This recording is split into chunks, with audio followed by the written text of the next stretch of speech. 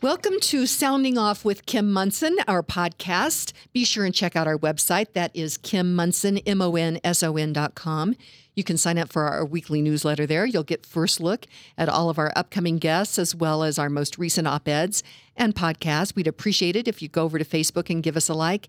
And you can email me at kim@kimmonson.com as well. In studio with me is my friend, Millennial, Stephen Peck. He is a lieutenant commander in the Medical Service Corps, the Navy Reserves. He also served on the Douglas County School Board. Great to have you on the show, or I guess on the podcast. Thank you, Kim. It's great to be here again. I like these podcasts because we're not constricted by the broadcast clock, and we can really get into these issues. And there's a lot going on. I know that you care deeply about our communities. You care deeply about our country. First thing, probably by the time we distribute this podcast, we will know who the nominee is, Donald Trump's nominee for the Supreme Court. This is a really important Supreme Court pick, isn't it? It is. It's so fascinating that this happens. I mean, this was already a contentious election before this vacancy occurred, was it not? I know. And then in the middle of this, 45 days before the election, this bomb gets dropped on the American people. Now, we've known that RGB has been ill for some time. And she was 87. She's 87 years old. She was put on the court in 1993. So she's been there for 27 years and has certainly made her impact on the court.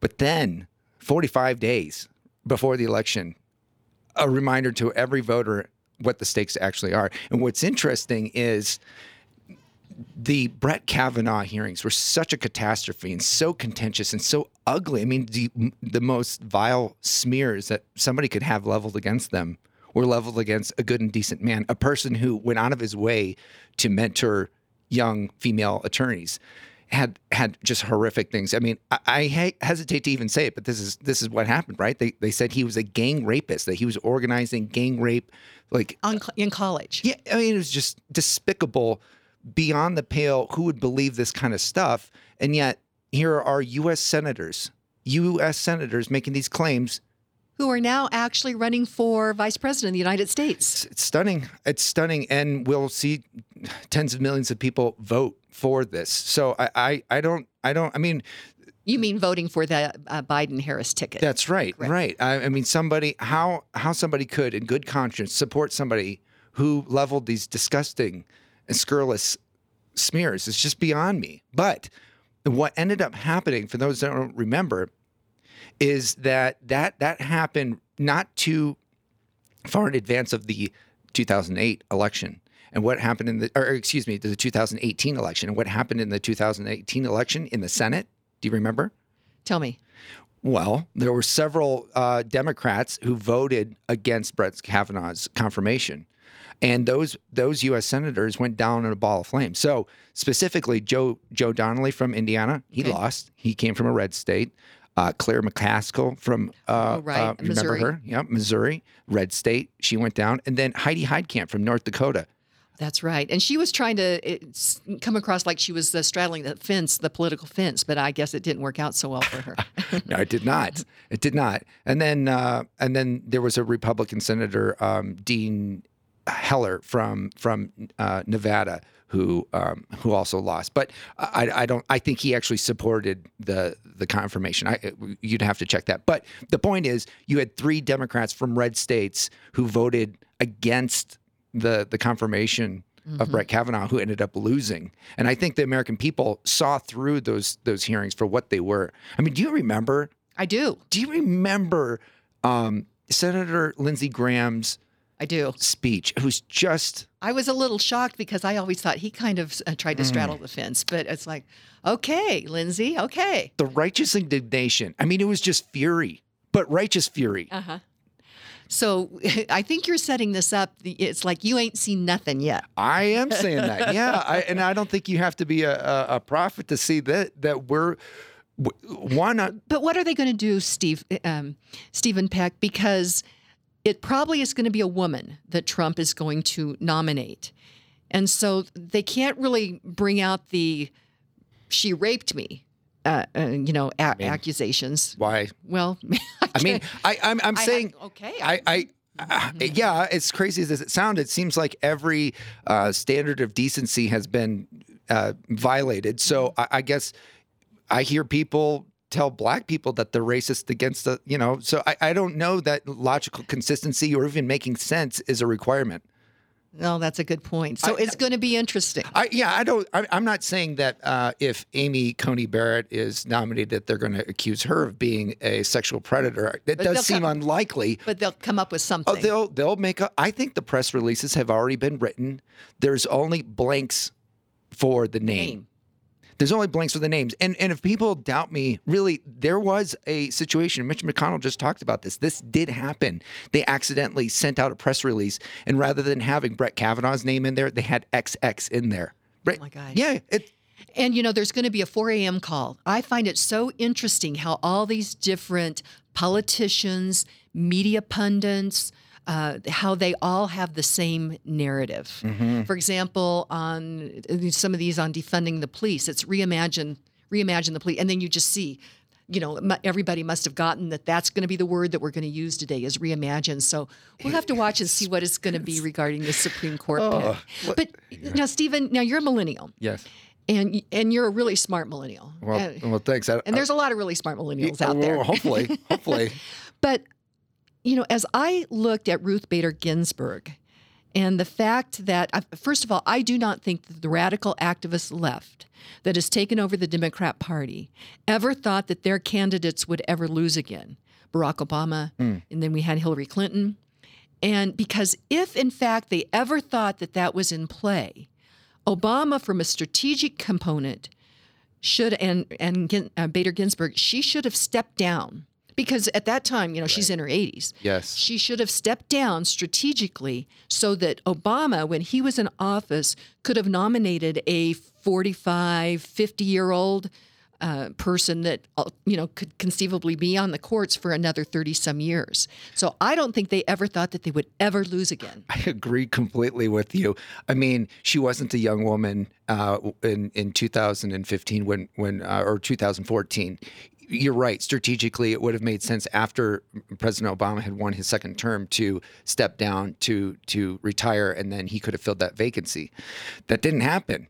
And I don't think anybody, including myself, thought, well, that's not true. I've met people who said that they believed that Trump would win. And what's interesting in my experience is the people that are kind of casual observers of politics will say, "Oh yeah, of course Donald Trump was going to win," and I kind of scratch my head at that. But I've had those types of conversations enough times where I don't know. I almost put some credibility in just the common observer, maybe a bigger sports fan than a political follower, looks at the situation saying, "Yeah, I can see Donald Trump winning the nomination," and then that happened. But you're right.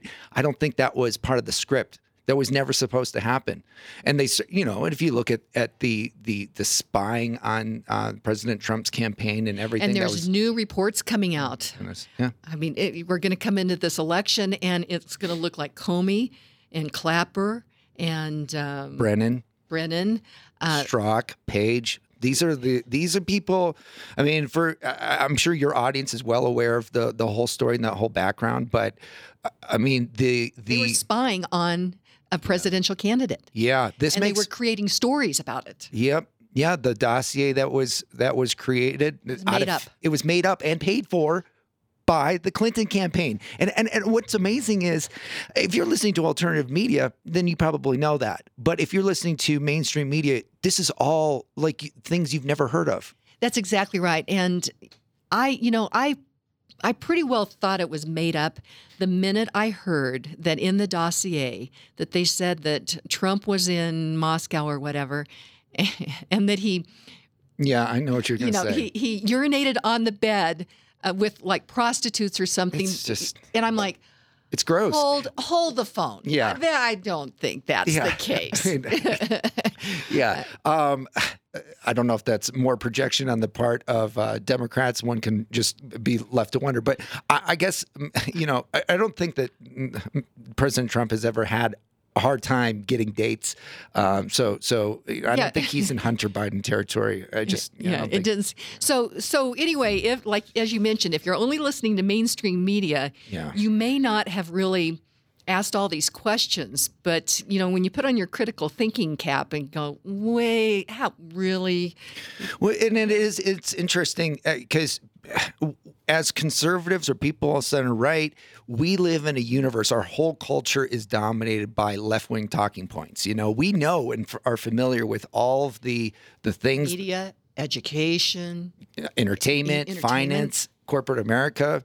Yeah, I mean, we're all very familiar with what they believe and the arguments they make because it's the air we breathe. That's not true of the left. The people that are center left or even moderates that don't actively seek out alternative viewpoints, whether it's through blogs or through podcasts or through center right magazines.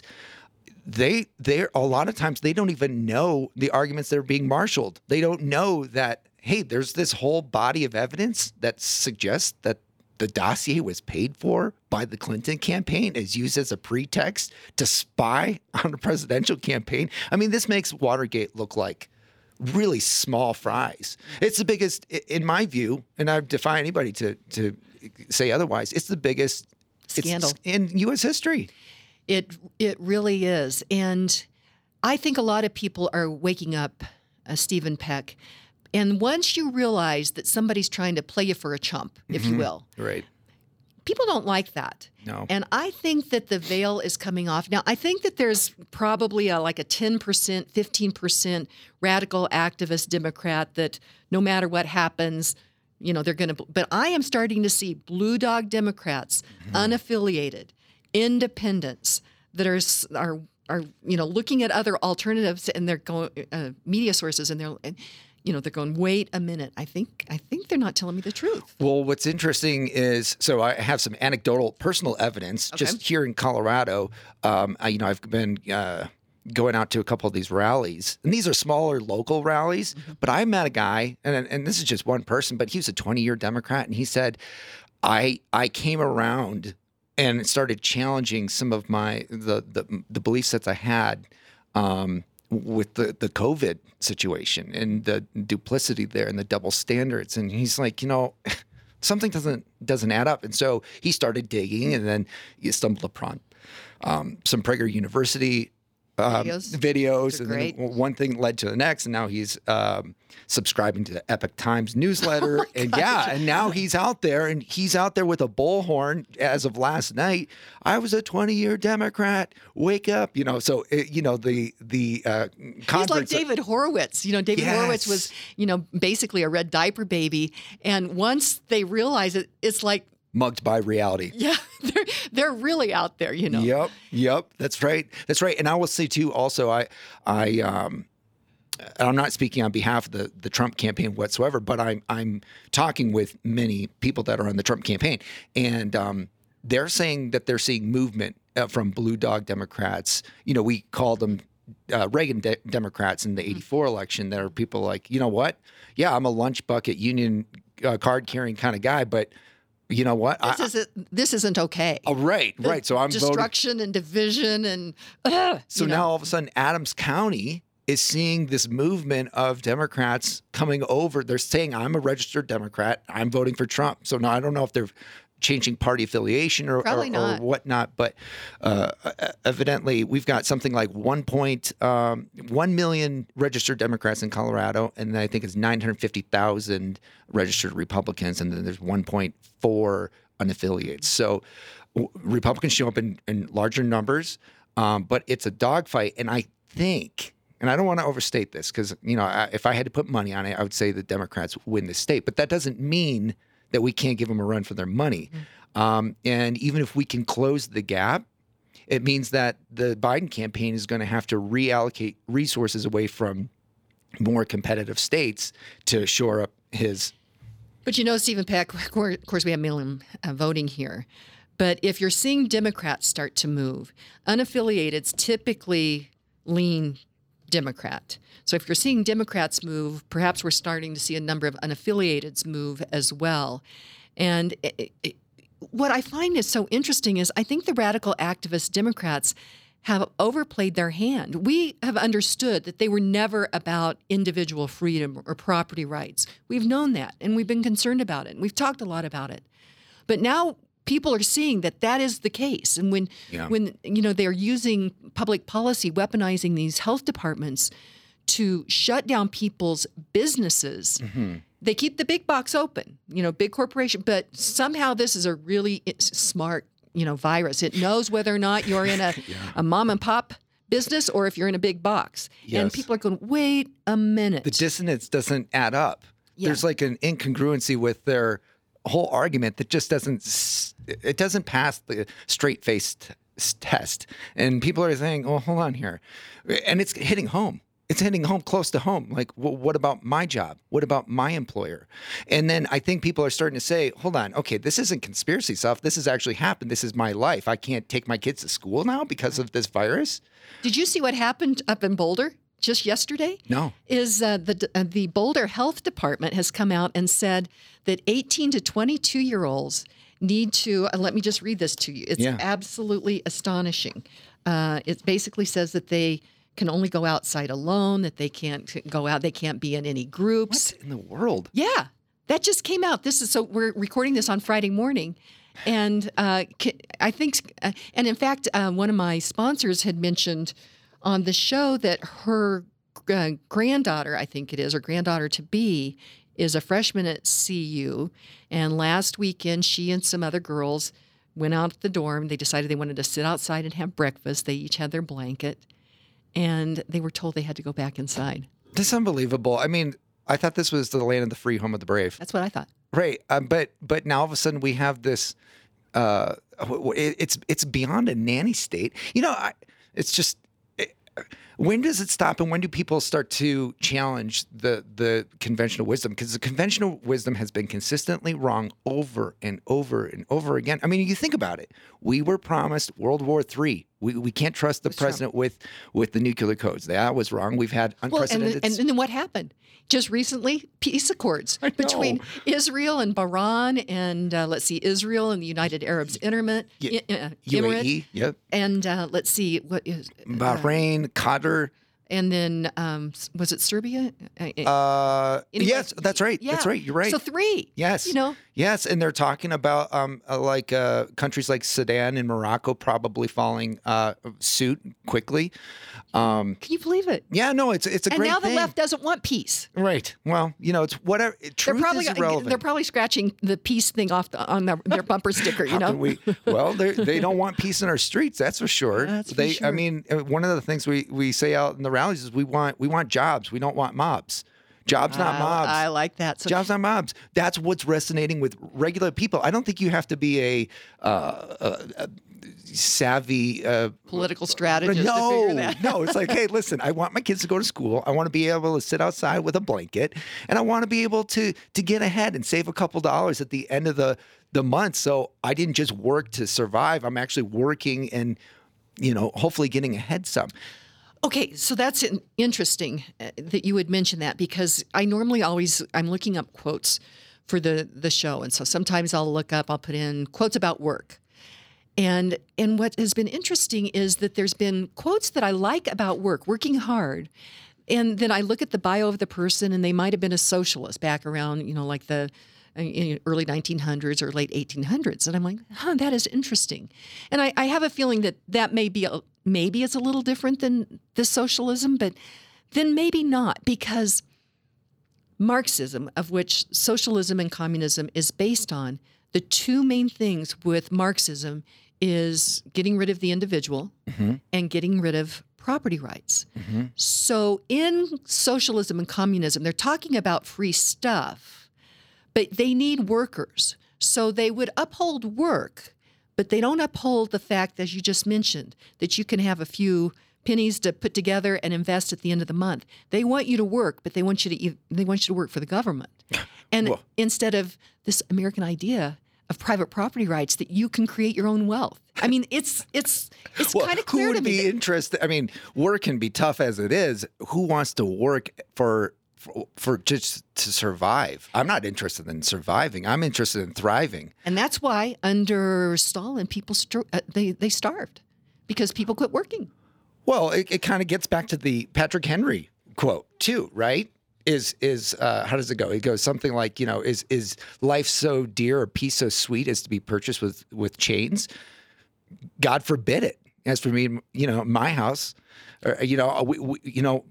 basically give me liberty or give me death. And I cannot imagine just slaving away for the benefit of some bureaucracy that decides, well, we need X number of boots and X number of bricks because that's what the savants, that's what the algorithm. I mean, it's a creepy society when you start to think about that, and it's not one that you and I have lived in, and But we've seen some incremental things happening. Now, take a look at the COVID thing with these executive orders, right? And coming out and saying this business is essential and this one isn't. Really? Wait, who gets to decide what's essential and what's not? I mean, it's ridiculous. So, let's change just a little bit. Yeah. You're doing some rallies, which is kind of an offshoot of this passion that you feel. Yeah. Well, I genuinely believe that we're at a inflection point in history, and every election matters. Everybody, always says, well, this is the most important election ever. Well, I don't know if it's any more or less important than any other election. We always have a choice in front of us. Do we want more freedom or do we want more control over our lives? And I'm solidly in the freedom camp. Me too. And I know you are. And so I think we have to continuously revisit the reasons why we believe in freedom over force. And I think of our republic, this 230-year experiment in self-government, as, if you think about it like a garden, sometimes, I don't know what your garden looks like or if you have a garden, but sometimes all of a sudden you look outside and it's like, wow, there's some weeds out there and the bricks are kind of all over the place and the paint's chipping off. And boy, I need to get out there and put on my gardening gloves and kind of spruce that. Yeah. Our republic, if it's a garden, we need many hands and we need like a work day. Right now. A field day. Yeah. And it requires effort. And I don't like gardening. I really actually don't. I know some people like to do that kind of thing. That's not my thing. But sometimes you look at the yard and you think, okay, this needs addressing. And I think a lot of people see politics as, well, if I vote, at least in presidential years, or maybe I'll vote even in the midterms, right? They think that they're doing their civic duty, but the duty of citizenship is significantly higher than that, at least if you're talking about sustaining self-government. Some people, I don't think that they really, I don't know if they've thought about it or not, but there might be some people that say, self-government, I don't know if it's really a worthy goal anymore. I'm happy to have a managed existence by technocrats from DC or Denver or whatever your county municipality, decides that. But I'm not interested in that. I think most people are not interested in that. I want to mention another thing about voting, though, because there is this big push out there: vote, vote, vote, vote, vote. And I think it's really to try to get Biden and Harris, across the finish line here. If you've not done your research, then don't vote. You have a civic duty to do your research on both sides of the issues, on the candidate, Donald Trump. Don't just listen to the mainstream media. And then Rick Turnquist and I have created a really excellent, in fact, we think it's the best out there. The best. A voter's guide that is at KimMunson.com, where we went through each of the 11 propositions or amendments that voters will be looking at this election season. And we give you the actual language. We give you the link to the actual background text on it. And then we give you our opinion. And so you should be a very informed voter after that. And you may disagree with us, and that's fine. But we ask that you be informed or don't vote. I think that's good advice. You certainly don't want an uninformed public just going through the motions. I know there's a lot of people who will say, I know I need to know. I know I need to care. And you can't like inspire passion about a subject, call it politics in this case, if you just aren't interested in politics. I understand that. I mean, I could really care less about the NFL, and I don't care. And that's not about the whole kneeling gate situation. I just doesn't blow my hair back. But I guess if I had to, if it was my civic duty, my freedom, and the future of my family depended upon knowing something about the NFL, guess what? I'm gonna take up the cost. Yes. So the other morning, as I mentioned, I looked for these quotes, and so I was looking on something regarding, government power or whatever, and I came across Pericles, who was a Greek philosopher, Stoic. And he lived, 400 years plus, before Christ was born. And I thought I was brilliant. I thought we came up with this. But basically, he said what we've been saying is that you may not be into politics, but politics is into you. Well, that's right. That's right. You might not care about politics, but politics cares a lot for you. Yeah, that's exactly right. It cares a lot for you. Yeah. So I'm just looking at this situation and saying, listen, I've got a family. I care about their future. My wife has a business. I work for, somebody that I want to see their success. I want to see everybody succeed. I want to see everybody get ahead, and I want to see freedom just unleashed. That's what I want to see. So the way to do that is to get people engaged. And I think energy and passion feeds energy and passion. And, for whatever reason, it's kind of it's easy for me it comes up like a wellspring for me. I'm just interested in this. And so I think, I met a guy in Highlands Ranch. His name's Greg Francisco, and he was out there by himself. And then all of a sudden, at the street corner, kind of. So on a street corner, what? Waving a sign, or what was he doing? Yeah, with a flag. Uh-huh. And then it turned into 3 people, and then it was 11 people. And then when I showed up and I found out about this, I said, well, people are having fun. I need to find out about who these people are and introduce myself. So I went out there, and there was like 17 people out there that day. Last night, there was over 70 people. So you're organizing these. We had a Trump Freedom Rally a couple weeks ago at Quebec and 470. We're doing another one. I don't know if this will air after or before the rally, but we'll be doing another rally this Sunday, the 27th, from noon to 2 at the Lincoln Overpass over I-25. So the Broncos game's at 2:30. So we're going to get all that northbound traffic. And I'm very confident because the weather's going to be nice and the word's gotten out. I think we're going to see north of 300 to 400 people out there, maybe higher. We'll see. Yeah, there'll be a lot of people, and it's a lot of fun too. So I've never been to a Trump rally in the arena, but these things it's just so energizing to see other people that are interested in moving from being part of the silent majority to being part of the vocal majority, because you have to normalize support for the president because the culture is so dominant against him. I mean, like you said, media, academia, entertainment, finance, corporate America, they're all just stacked against him. So, well, I think he's doing an amazing job. He's not a perfect person. They say he's got a problem with that college-educated woman, which I think goes back to they continue to play that Access Hollywood tape. And what I found with the kind of the radical activist left, is that there's no grace or forgiveness for others, and probably not for themselves either. And I would like to say, you know what? We all make mistakes. There's things, Stephen Peck, that I would really prefer that people not continue to bring up all the time. Right. But when I look at this president, first of all, if he was still doing that kind of stuff, and actually he never said that he did that, but he said that people could. But if he was doing misbehaving kind of things, do you not think that we would know about that? Oh yeah, we would know about it. We'd hear about it ad infinitum. Yes. Yeah. But the guy gets up, he sleeps 4, 5, 6 hours a day, and he's gets up. And he's not a young man. No. I mean, how old is the Donald these days? He's probably 74, 75. Yeah. I mean, and he just looks like he's getting stronger. I know. I don't know what he takes for his morning cocktail, but I'm interested in finding out what it is. He gets up and he's working for the American people. Yeah. And no matter what descriptor you are, no matter what group, see, that's the other thing about Marxism, socialism, and communism, is they want you to identify as a group instead of as an individual. It becomes like the Indian caste system, is you cannot get above wherever that group is defined. Well, and that's one of the scary things about the nomination fight that we're looking at here. I don't know if you recall, but when one of the how are we doing on time? We're doing okay on time. Fine, yeah. Amy Coney Barrett is one of the lead candidates, at least. And the announcement may have been made by the time we. Yeah, you're right. So we don't know if it's going to be Amy. We're doing this Friday morning.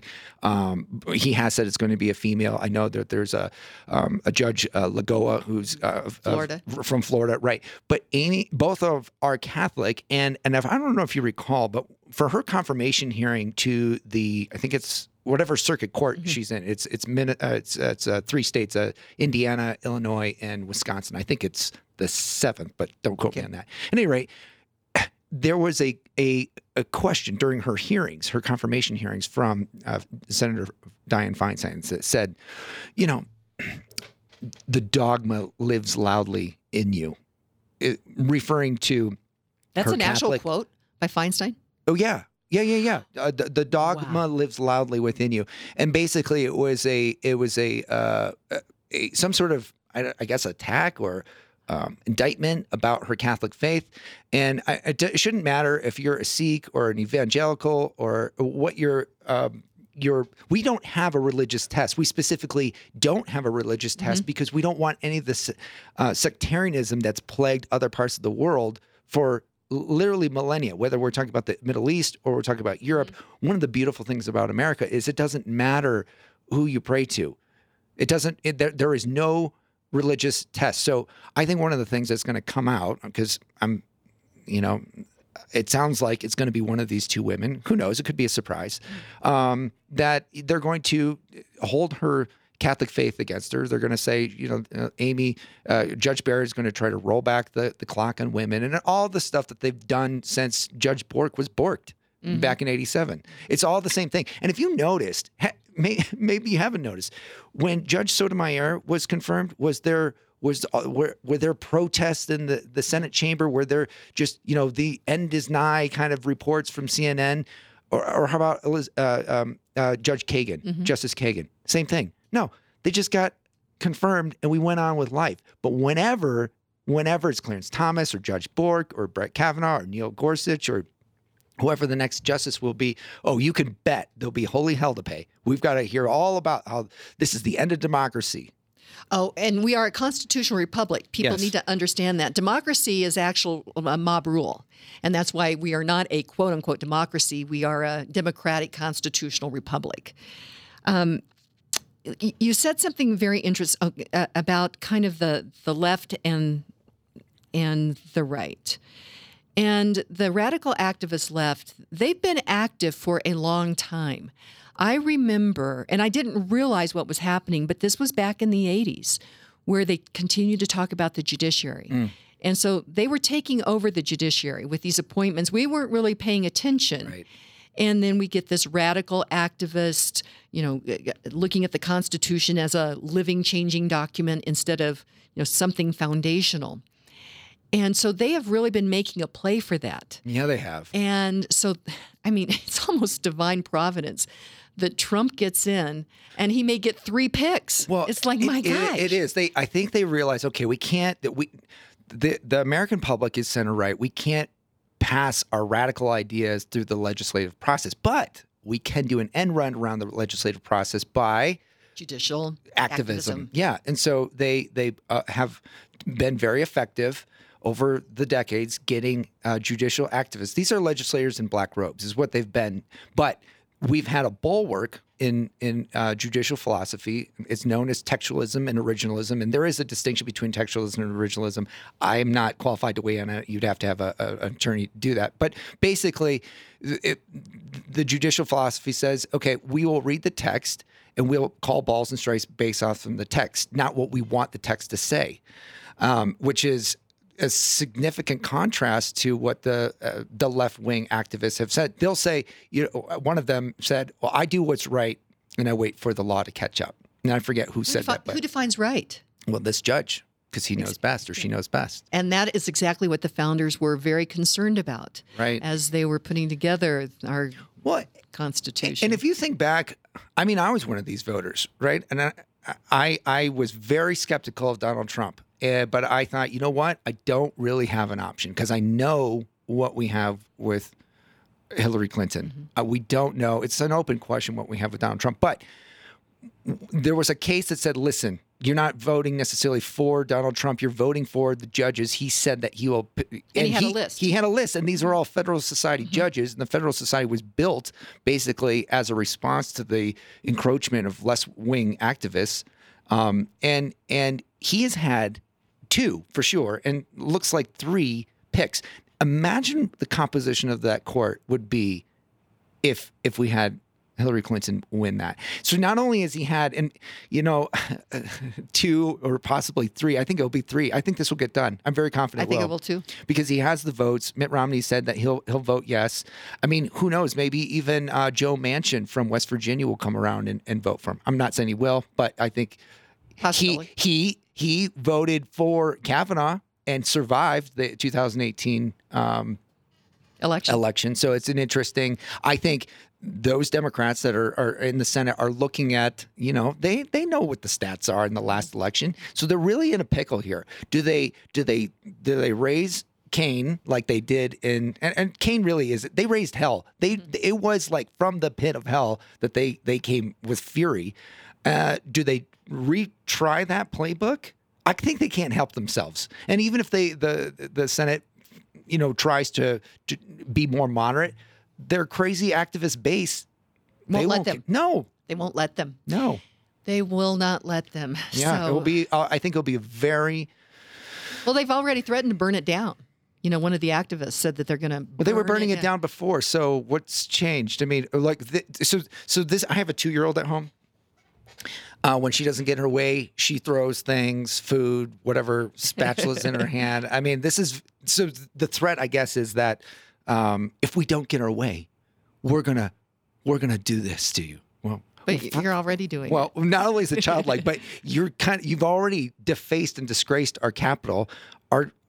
What's new here? So you're even more mad. You're going to take the 10 to 11 on the volume index. I mean, and you want to extort these decisions of the American people, and that's who we really want to have. I mean, the veil is off on what these people. I don't want them in charge of my life.